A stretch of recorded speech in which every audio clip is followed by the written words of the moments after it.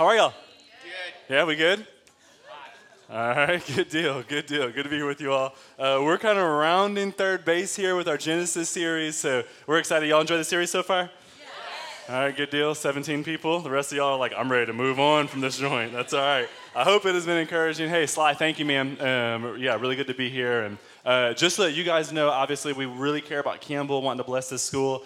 Even this past Thursday, we had a teacher appreciation breakfast and kind of came in and showered them with a bunch of food and tacos and donuts and all that stuff. And one of the things that I heard over and over and over again was how appreciative they were of the well.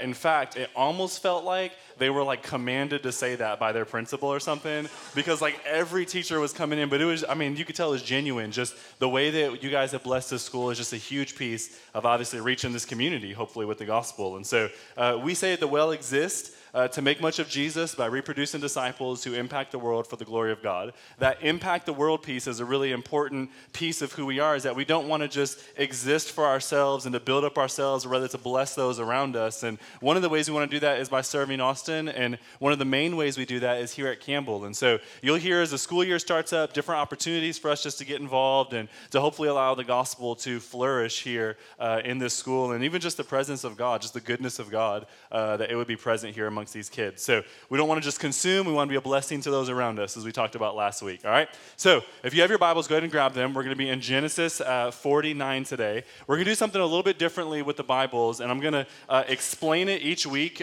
for about 3 or 4 weeks here on out, so that you know even why we're doing this. So before this week, we used to keep the Bibles under every second and third chair, and you were used to hearing the same kind of speech, and you filled out your communication card then because you knew it, right? But we learned that for some people of different faiths, that was actually somewhat of a disrespectful way in which we treat our Bibles, was to put them on the floor. And even some people who don't have a particular religious faith, they just kind of thought that was just somewhat disrespectful, particularly from the Muslim faith, where they really hold their words of God very seriously. And so I've actually been told by Todd and others that they were unable to invite people to the church just because of the Bibles. Once they saw that, they would probably not really listen to almost anything else that was said because of when they saw the way that it was treated. Now, we know that the Bible is the very word of God, and we hold it very, very seriously. We also know that this physical book is not important in and of itself. It's just a physical book. It's the words inside of it that create life for us. And so how we treat this particular book doesn't say much. It's what we do with the words that are inside of it that are important. However, man, woe to us if we would create a stumbling block for any person to be able to hear the good news of the gospel. Amen. And so what we felt like was, hey, why would we prevent even just one person from being able to hear about who the Lord is? Now, obviously, bringing people to church is not the only way upon which people can hear the gospel, but it's a beautiful way. You get to sit under the word for 40 minutes and hear fellowship and worship and all of that. And man, the gospel is already in and of itself a stumbling block at times, is it not? Like Christ calls us to pick up our cross, to follow him, to die to ourselves, to confess faith, to say we are needy people. That is a stumbling block in and of itself, and we don't want to create any other stumbling blocks. And so we wanted to remove the Bibles off of the floor, and what is going to happen is the ushers are actually going to come forward, and they're going to give you guys Bibles. So if you need them, you can just slip your hand up a little bit as they're passing by, and they'll pass it down the row, okay? Don't feel guilty you didn't bring your Bible. Like, my wife forgets half the time, all right? And so she's a pastor's wife, so it's okay. So the ushers come forward. If you need a Bible, go ahead and slip up your hand, all right? And we're going to do that just for the next couple of weeks, just so that, there's no stumbling block, okay? Does that make sense? Yes. You tracking with that? Yes. Okay, good.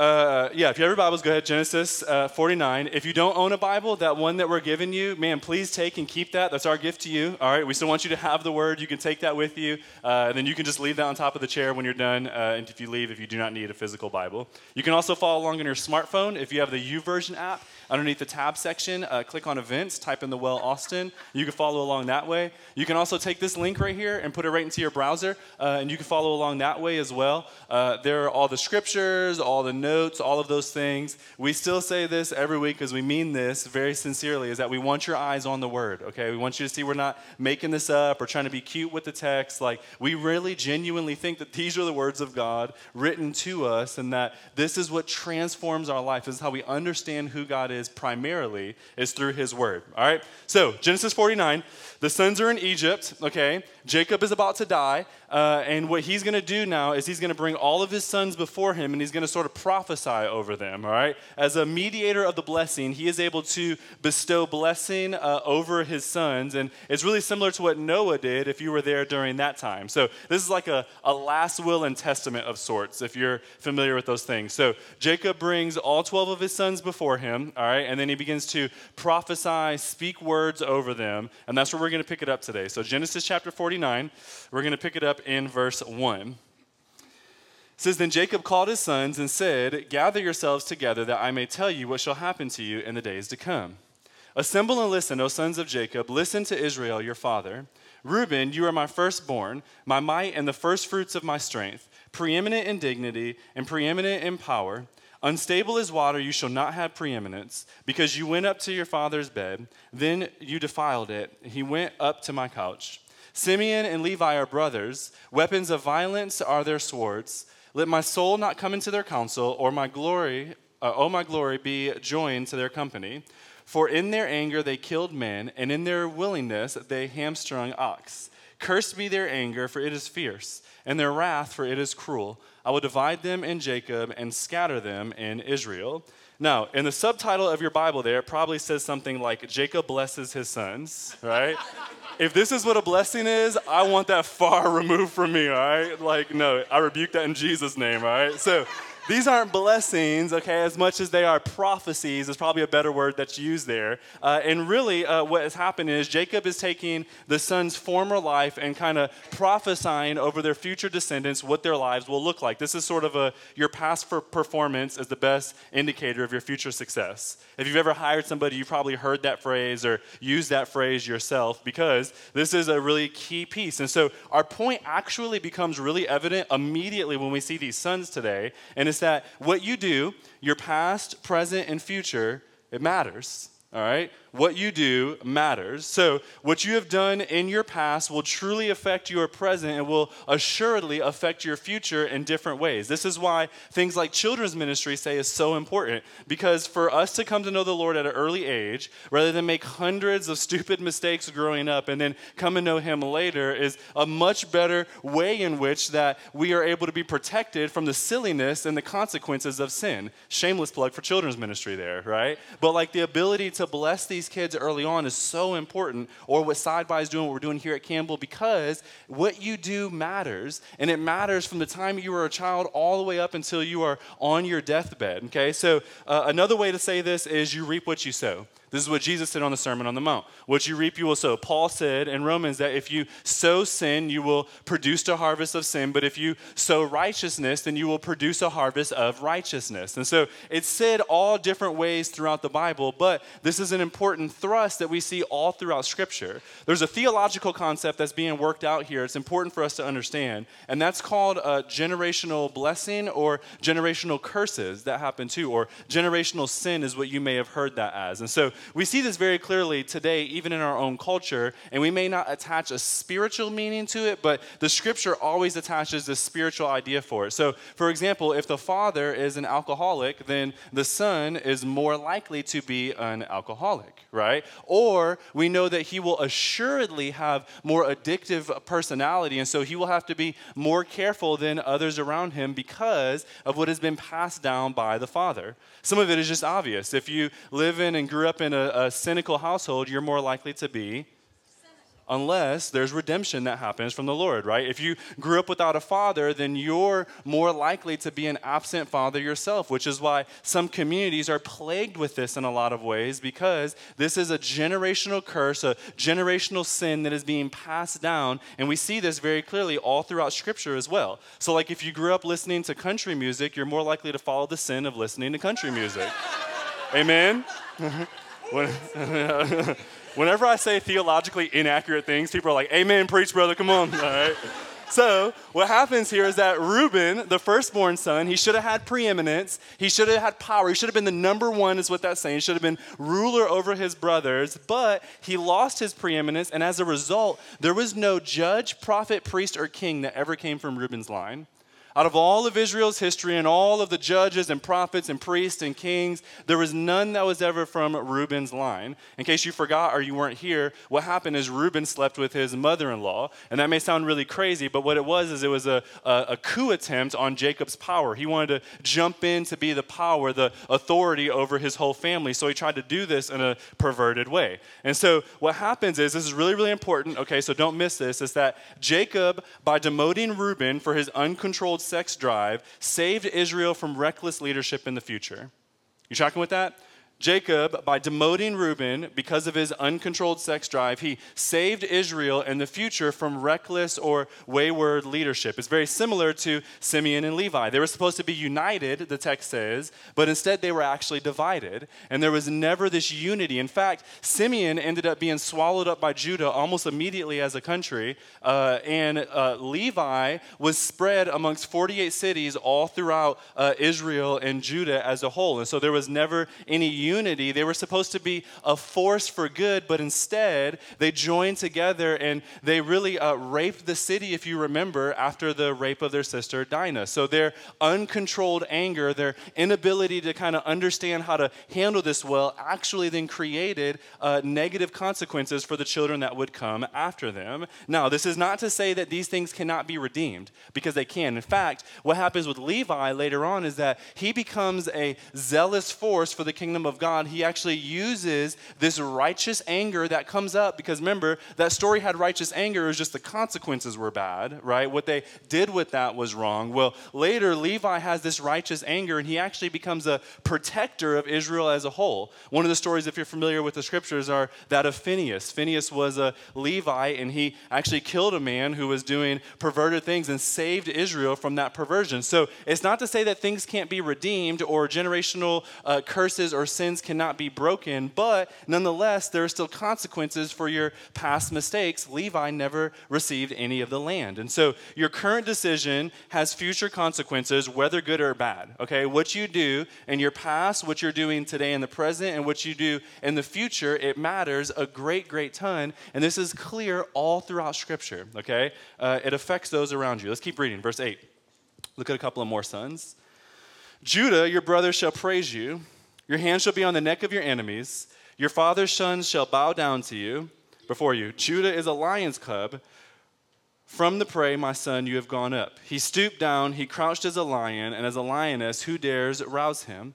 The scepter shall not depart from Judah, nor the ruler's staff from between his feet, until tribute comes to him, and to him shall be the obedience of the peoples. Binding his foal to the vine and his donkey's colt to the choice vine, he was washed his garments in wine, and his vesture in the blood of grapes. His eyes are darker than wine, and his teeth whiter than milk. Zebulun shall dwell at the shore of the sea. He shall become a haven for ships, and his border shall be at Sidon. Issachar is a strong donkey, crouching between the sheepfolds. He saw there a resting place was good, and that the land was pleasant, so he bowed his shoulder to bear and became a servant of forced labor. So just to give you a couple of more examples, we see that Issachar, in that last verse that we read, he was extremely strong. He was a strong man, but he was very, very lazy is what happened. And so because of that, he actually received a curse. He should have used his strength to help those around him, but instead, he was lazy. In the story that we read throughout Genesis, and his future generations proved further that laziness, and what ended up happening was they became servants or slaves, using their strength in a way that they didn't really desire. So their strength never left them. It was just that they were lazy. They buried their talent in some way, and so now that gets shifted in these different ways. This became very true of them. Contrarily, though, Zebulun was actually blessed, we see. In fact, not to belabor the point because we hit on it last week, but he was blessed that he may be a blessing to others. It is a blessing in that culture to dwell by the sea, okay, because you get shipments, you get refreshment, you get water in the middle of a dry land. So that's the lot of land that he got. But he was not just to be a blessing to himself, but also to be a haven for others, or a blessing for others. So we see that when blessing is bestowed, it's not just for your consumption, but also for the provision or protection or the flourishing there of others. We'll get back to Judah in a minute, but what you may be thinking is, I see a lot of curses so far, right? like Jacob must have been a salty old dude, all right? And the rest of the sons are blessed from here on out, okay? And so the rest of them receive blessing. It's just those few that receive curses. But I'm not going to read actually the rest of the sons. You can do that yourself if you want. But I hope you get the picture of what's happening and what is going on in this story is that what you do matters. You reap what you sow. There's all this thrust throughout Scripture that all of the things that you are doing, it carries significance, it carries weight, it carries importance, okay? Jesus actually mentioned this a lot of different times, and he mentioned it in very different ways. So it may be hard for us to look at prophecy and even fully understand how prophetic words work over our lives, but Jesus told these same sorts of stories, and he told a lot of them in parables. And I actually want to look at one of those parables today because it just belabors this point that much more. So if you have your Bibles, go to Luke 19 is where we're going to be. And in Luke 19, Jesus is in the middle of telling all these various parables, and this one is called the parable of the mina. And I'm just going to read this whole parable here for you. Many of you may be familiar with it, but I want to read this whole thing because you'll hear some of the same verbiage that we just talked about used here in Genesis. Jesus is also using now here in the New Testament, right? So Luke 19, starting in verse 11, it says, "As they heard these things, he proceeded to tell them a parable because he was near to Jerusalem and because that they supposed the kingdom of God was to appear immediately. He said, therefore, a nobleman went into a far country to receive for himself a kingdom and then return. Calling 10 of his servants, he gave them 10 minas and said to them, engage in business until I come. But his citizens hated him and sent a delegation after him, saying, we do not want this man to reign over us. When he returned, having received the kingdom, he ordered these servants to whom he had given the money to be called to him, that he might know what they had gained doing business. The first came before him, saying, Lord, your mina has made 10 more. And he said to him, well done, good servant. Because you have been faithful in a very little, you shall have authority over 10 cities. The second came, saying, Lord, your mina has made 5 minas. And he said to him, you are to be over 5 cities. Then another came, saying, Lord, here is your mina, which I kept laid away in a handkerchief, for I was afraid of you, because you are a severe man. You take what you did not deposit, and you reap where you did not sow. He said to him, I will condemn you with your own words, you wicked servant. You knew that I was a severe man, taking what I did not deposit and reaping what I did not sow. Notice there's a question mark, so his understanding of what's happening here isn't even accurate, right? That knew could be in quotation marks, if you will, okay? Why then did you not put my money in the bank, and at my coming I may have collected it with interest? And he said to those who stood by, take the mina from him and give it to the one who has 10 mina. And they said to him, Lord, he has 10 minas. And I tell you, to everyone who has more will be given, but from the one who has not, even what he has will be taken away.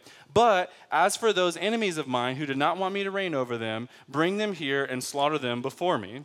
Now, without breaking down this parable too much, I want to notice a couple of things, okay? First of all, notice that the lazy servant, the one where the mina got taken away, did not get thrown into hell, which is that end of that parable there, right? Those were the people who just utterly rejected and obeyed God, who said, I do not want God as my Lord. I do not want him as my king. I do not want him to reign over us. He said, well, then remove them from me. And so we see two different sets of camps here, right? We see the one who has been removed utterly from God because he has completely rejected God. But there's this other one who has this mina where he is still called a wicked servant, a lazy servant, and that gets taken away from him and then given to the other servants. Now, there was also a faithful one who produced 10 mina extra, right? So he got received 10, then he produced 10 more. And Jesus said to him, well done, you will be over 10 cities. That's a great ROI, right? The return on investment there is he's put that in my 401k, okay? And so Jesus then, he's faithful with a very little, he says, and then because he was faithful with that, he is now over 10 cities. The one who added 5, notice that Jesus wasn't mad at that either. He also told him, well done, you will be over 5 cities. And so he was faithful too. Maybe he wasn't as faithful as the one with the 10, but regardless, he was faithful too. He was reproducing what God had given him. However, the one that was lazy, it was taken away from him. Now notice, he still entered the kingdom, right? He still entered the kingdom because he was given the mina in the first place, or he was given the gift of salvation, if you will, in the first place. But what he did with that is he ended up burying it and doing nothing with the gifts that God had given to him. And so the Lord removed that mina from him and gave it to the one who proved to be faithful. And do you see where these two stories kind of parallel here?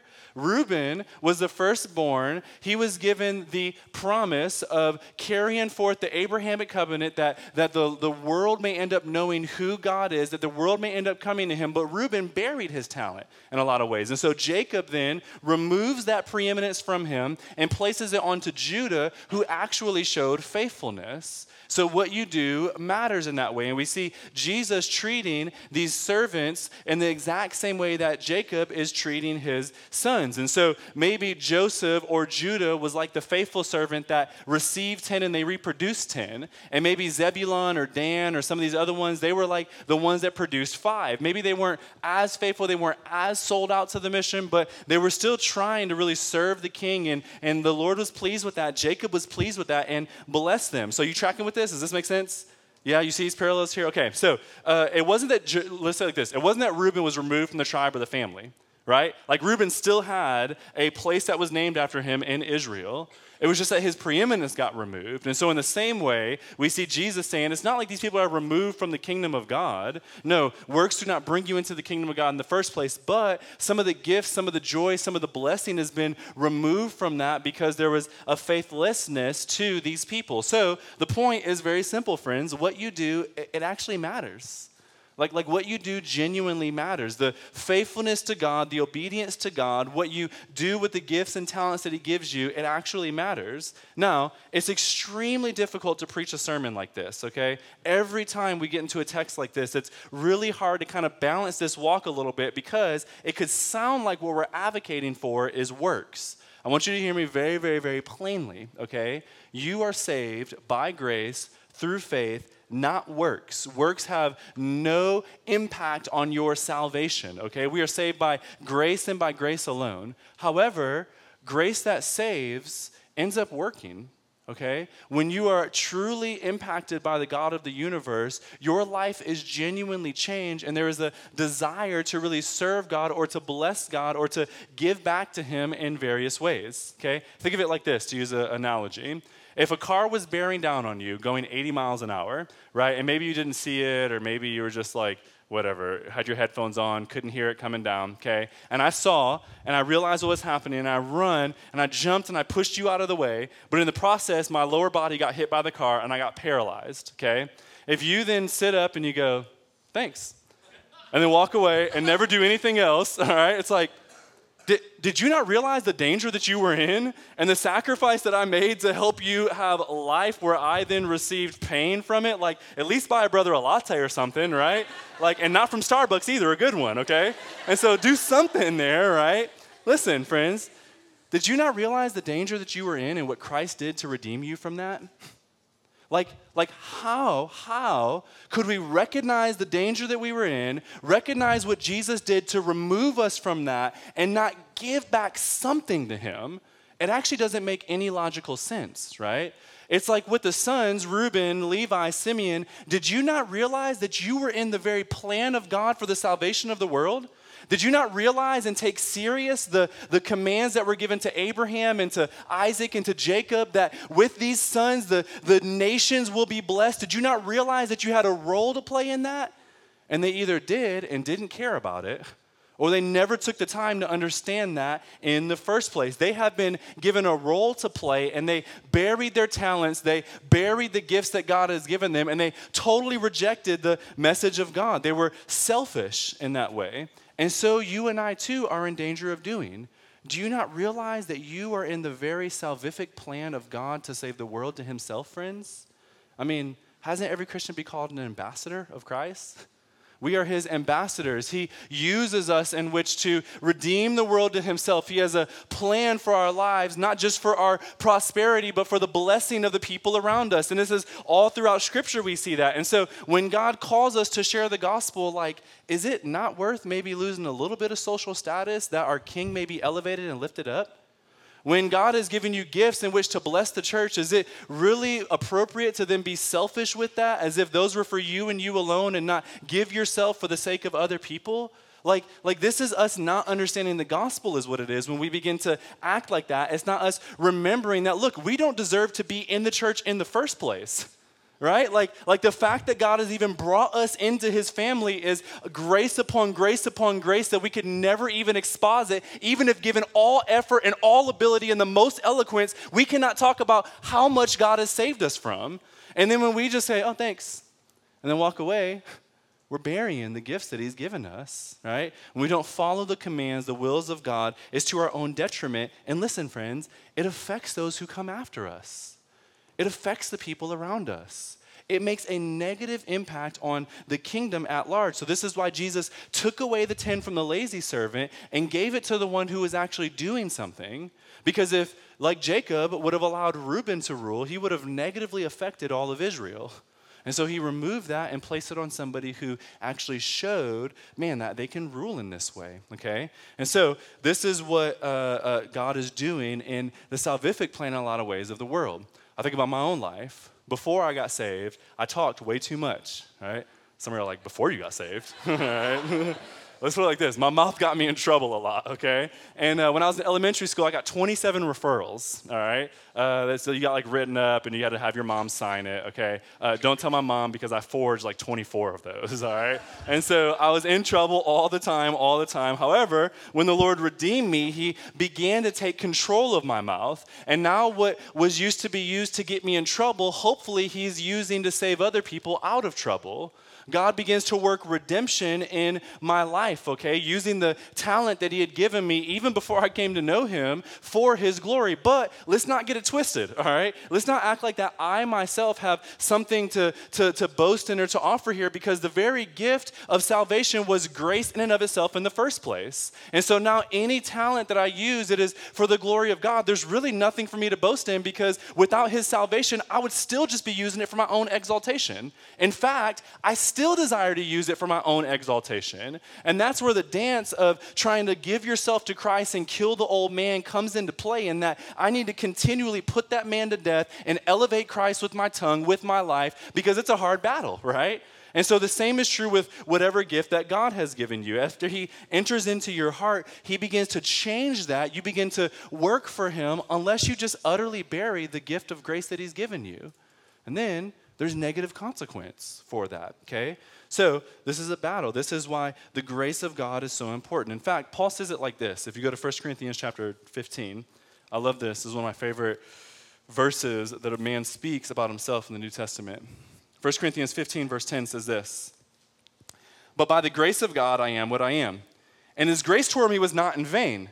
On the contrary, I worked harder than any of them, though it was not I, but the grace of God that is within me." And then verse 11 says, "Whether then it is I or they, so we preach and you believe." See, I love that, because you see him trying to balance this. It is by grace that we have been saved. This is not anything that I can boast in, but, right, like I am putting forth effort. In fact, when I look at it, it feels like I'm putting forth almost more effort than anybody, but even that effort that I put forth isn't me, but it's God in the first place. Right? And so you see this dance that Paul is trying to do here, where he's balancing, listen, we are not saved by works, we are not saved by the law, but once we are saved, we do desire to keep the law, we desire to do works. They become a guideline by which we can bless God that much more, but we don't boast in those things because they don't do anything for us in the first place, right? It is the grace of God that does something for us. So what you do matters. It affects your present and your future. Your past decisions and your current decisions affect that, right? You reading the Bible isn't just a good thing to do.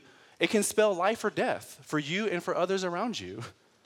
Like this is serious, right? This is a weighty matter here. So don't mishear me, okay?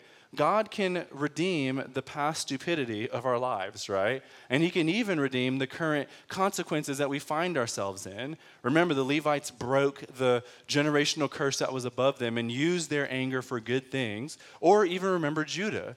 If you've been here for the Genesis series, you remember Judah was, in a lot of ways, an imbecile.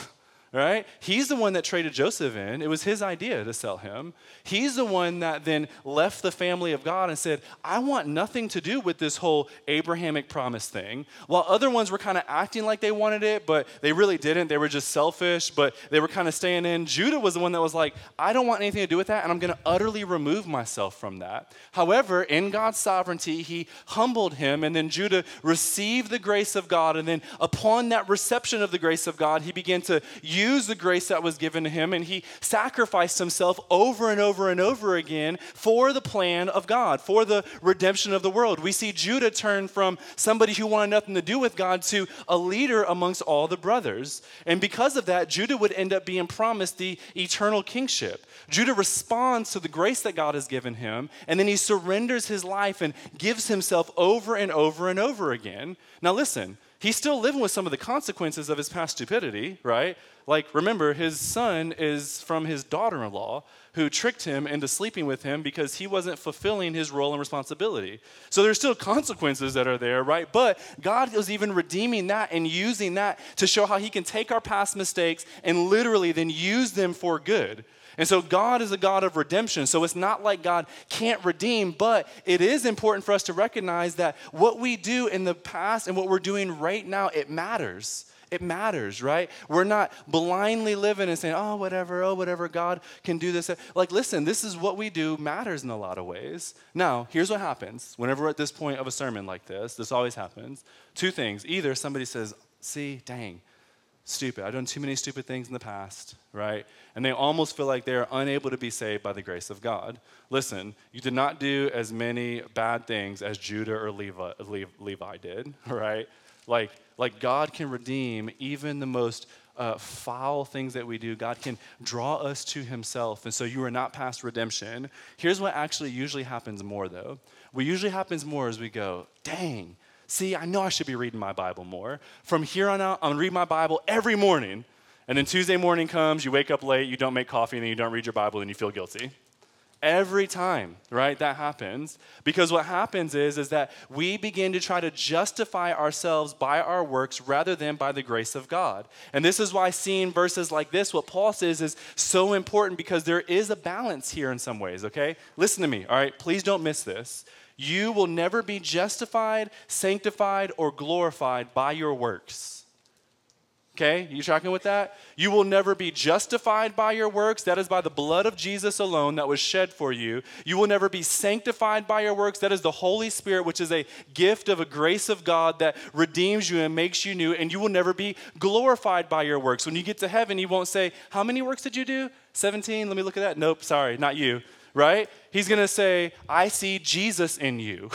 And then you will be redeemed within that. So works do not save us. However, once we are saved, we desire, or at least we try to desire, to serve God in this way. If you find an ultimate motivation in your works, it will condemn you. Let's just put it like that.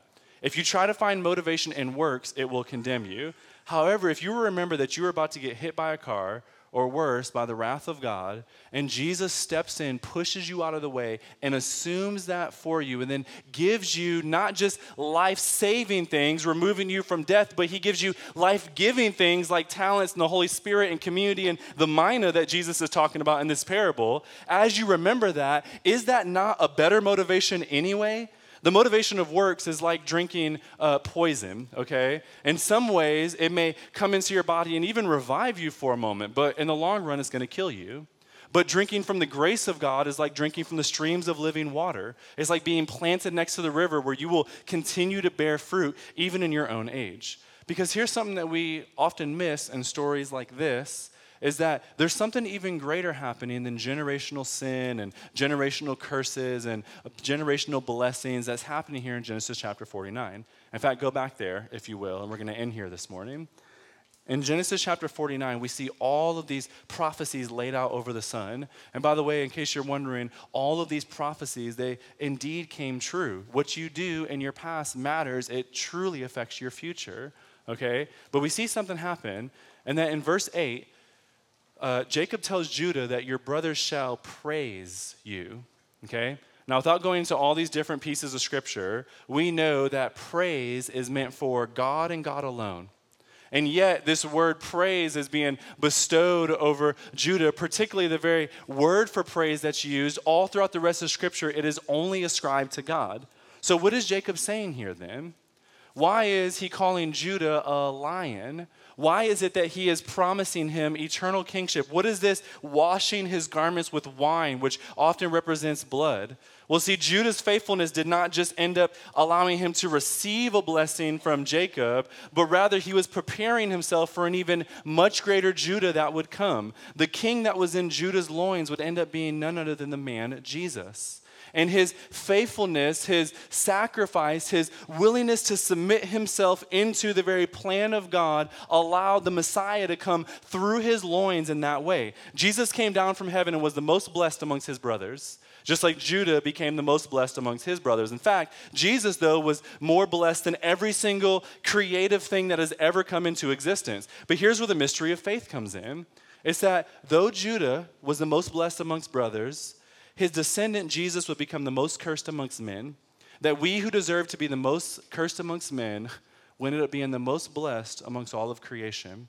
And this is the beauty of the gospel, right? This is the beauty of what Christ has done for us. Do you see this gospel truth here? Like this should begin to do something in our hearts that works will never be able to motivate us to do. In fact, I know that every time something like this is preached, there's this heavy feeling because we're so focused on what am I not doing right, and we utterly forget the gospel that's laid out even there in that text. Judah became the most blessed, that his descendant would be the most cursed. That we who are the most cursed may end up rising up above this, right? The scriptures say, cursed is anyone who hangs on a tree. Well, this is what Jesus did for us. Jesus then took all of the generational things that were above us and all of the curses and sins and the past mistakes that we have and the present failings and all the things that have been placed upon that. And Jesus assumed that at the cross for us. This is how Joseph was able to bring forth redemption, and not just redemption, but the very blessing of God in his life. Jesus is a Savior that didn't just push us away from an oncoming car. He pushed us away from the wrath of God, friends. The just penalty that we deserve for our sin, Jesus assumed that for us. And the grace that is given, the fact that we could one day spend eternity in heaven with the God of the universe, this is completely undeserved. Jesus freely gives that to whoever may believe. No matter how many past mistakes we have made, no matter how much like Judah we have become, there is redemption for us because somebody has paid for the curses that should have been bestowed upon us. This is the beauty of the gospel. This is where then we desire obedience to God, because as we look at this over and over and over again, we remember, and this gospel is what then motivates our works. Judah, as we see all throughout, could not have been motivated by simply the promise of Jacob. Because what you see in Judah's life is an utter rejection of that. No, what happens is that the grace of God comes upon his life and it changes who he is. And you see him recall this grace over and over and over again. Even as he is offering himself as a sacrifice before Jacob, he's remembering the gospel. He's remembering that he does not deserve to be in this position, but the grace of God has now changed his heart and has changed his life. And that's what we are called to do, is to remember the gospel. And then as we remember the gospel, something happens. And we begin to desire to make much of Jesus. We begin to desire to bless those around us. We begin to desire, as we talked about last week, not just to consume, but rather to be a blessing to those around us. We have to realize what's going on here. Friends, for some of us, we've allowed our past failings to define us for too long. We're Reuben, not realizing there's redemption like Judah. And so we just assume this and we kind of sit under this. Listen, friends, the gospel tells us that at belief in Jesus, all of our mistakes can be redeemed. God can take our past sins, and listen, there still may be consequences, right? But even those he begins to use for the sake of his glory. He begins to elevate. He begins to redeem us. He begins to make us new. And for many of us, we are sitting in this past junk, right? We're sitting in all of this messiness, but if you trust in Christ, he can turn that around. If you trust in Jesus, he gives you a new heart and he gives you a new life. He could break the generational curses that are above you and make you a generational blessing to many who come after you. And in fact, he says this again in Exodus. It says that when we disobey the command, then those curses come to the third and fourth generation. But when we obey, then it's blessing to the thousands of generations. Judah And submission to God and obedience to him is the reason that we are blessed today, the thousands of generations later. You tracking with that? What you do today matters because that may affect the thousands of generations later that will know who God is. But we do something by accepting the grace and by looking at the grace of God. And so I pray that for those of us who do know Christ, that we would become a people like Joseph, who offered his life, who gave himself up, that we would become a people like Judah, who offered his life, who gave himself up, that we would remember the gospel that has been bestowed upon us, and that upon remembering that gospel, it would motivate us to make much of Christ together. But I pray that we would actually do that we would not just give wordplay to it, but that we would do this. This is why things like reading the scripture or corporate worship or praying with one another or private prayer or listening to sermons or whatever it may be, these are all important because they're ways that we remember the gospel. And as we remember the gospel, then it motivates us to make much of Jesus around us and to do something in the world around us. We would give our lives to the calling of God and to the blessing of others, that Jesus' name would be exalted. And when we fail, we just submit back to the grace of God again. And we ask for Jesus' redemption over and over and over again. It wasn't like Joseph was perfect after he got redeemed. It wasn't like Judah was perfect. It was that they kept submitting to the grace of God over and over and over again. The scriptures say, cursed is anyone who hangs on a tree. The scriptures also say, blessed is everyone who calls upon the name of the Lord. Friends, we can receive the blessing of God as we call upon the name of the Lord over and over and over again, and then be a blessing to those around us. I pray we would be a church that does that. Pray we would be a church that does that. I love you guys. Let's pray.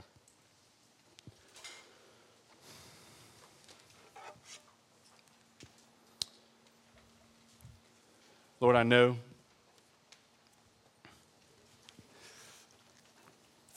that hearing things like this can be hard. It's difficult to do the dance of works and grace. It's difficult because we are a people who desire so much to be justified by the things that we do. But if we're honest, God, we do so many things that are so against you, God. Even just in our posture towards you, we forget who you are. We forget what you have saved us from. We act as if you do not exist. If it is works that redeem us, then we are condemned, God. Yet you, Christ, in your grace, you gave us the gospel freely and purely. God, I pray that we would remember that and that it would motivate us to see more and more of who you are, Christ. And then that we would do something about it, God. Let us not just be a people who give wordplay to the gospel, but let it truly begin to impact and change our lives in ways that you are elevated, Christ. Lord, I confess that so often I literally take your grace that has been given to me and I try to use it for my own exaltation. What foolishness, God. Lord, let us not be like Reuben. Let us not be like Simeon. Let us not be like Issachar, who use the gifts that you've given us to try to elevate ourselves. God, let us lay down our life and then give our lives to you for the sake of your glory, God. Man, help us, Jesus. Help us, God. God, I pray for anybody in here that is wrestling right now with even who you are. God, maybe in their past life, God, the things leading up to even this morning, there's just been a lot of mess. Maybe there's a feeling of unworthiness, or maybe even a feeling of pride that they don't need you. God, I pray that even right now, you would minister to those hearts, that you would allow us to know that it is by grace and grace alone, and your grace has been afforded to every single person in this room, to every single person in this state, to every single person in this world, God. I pray that even this morning, that they would say, God, I can't work enough, I can't do enough, but I desire to have a relationship with you. Would you save me? And God, would they be affirmed that the grace that you have afforded will literally bring them into relationship with you? Friends, we don't want to hide that this is what we care about most, is you coming to know Jesus. So man, maybe today, for the first time, you say, I want to enter into a relationship with God. If that's you. We're not going to make you stand up or do anything strange, but we would encourage you, man, mark that on your communication card. We would love to celebrate with you and, more importantly, to follow up with you to help you learn what does it mean to walk with Jesus. And God, for the rest of us who know you, God, would you remind us and convict us and challenge us to not just assume this grace and then just live our lives as if nothing has happened, but let us remember what it cost for you to pour out your blood over us, Jesus, that we may be redeemed. God, let us then be ambassadors to the world around us. Help us, God. I live so selfishly. Man, help us to not do that, God, but to surrender our lives for you, our great King. We love you, Jesus.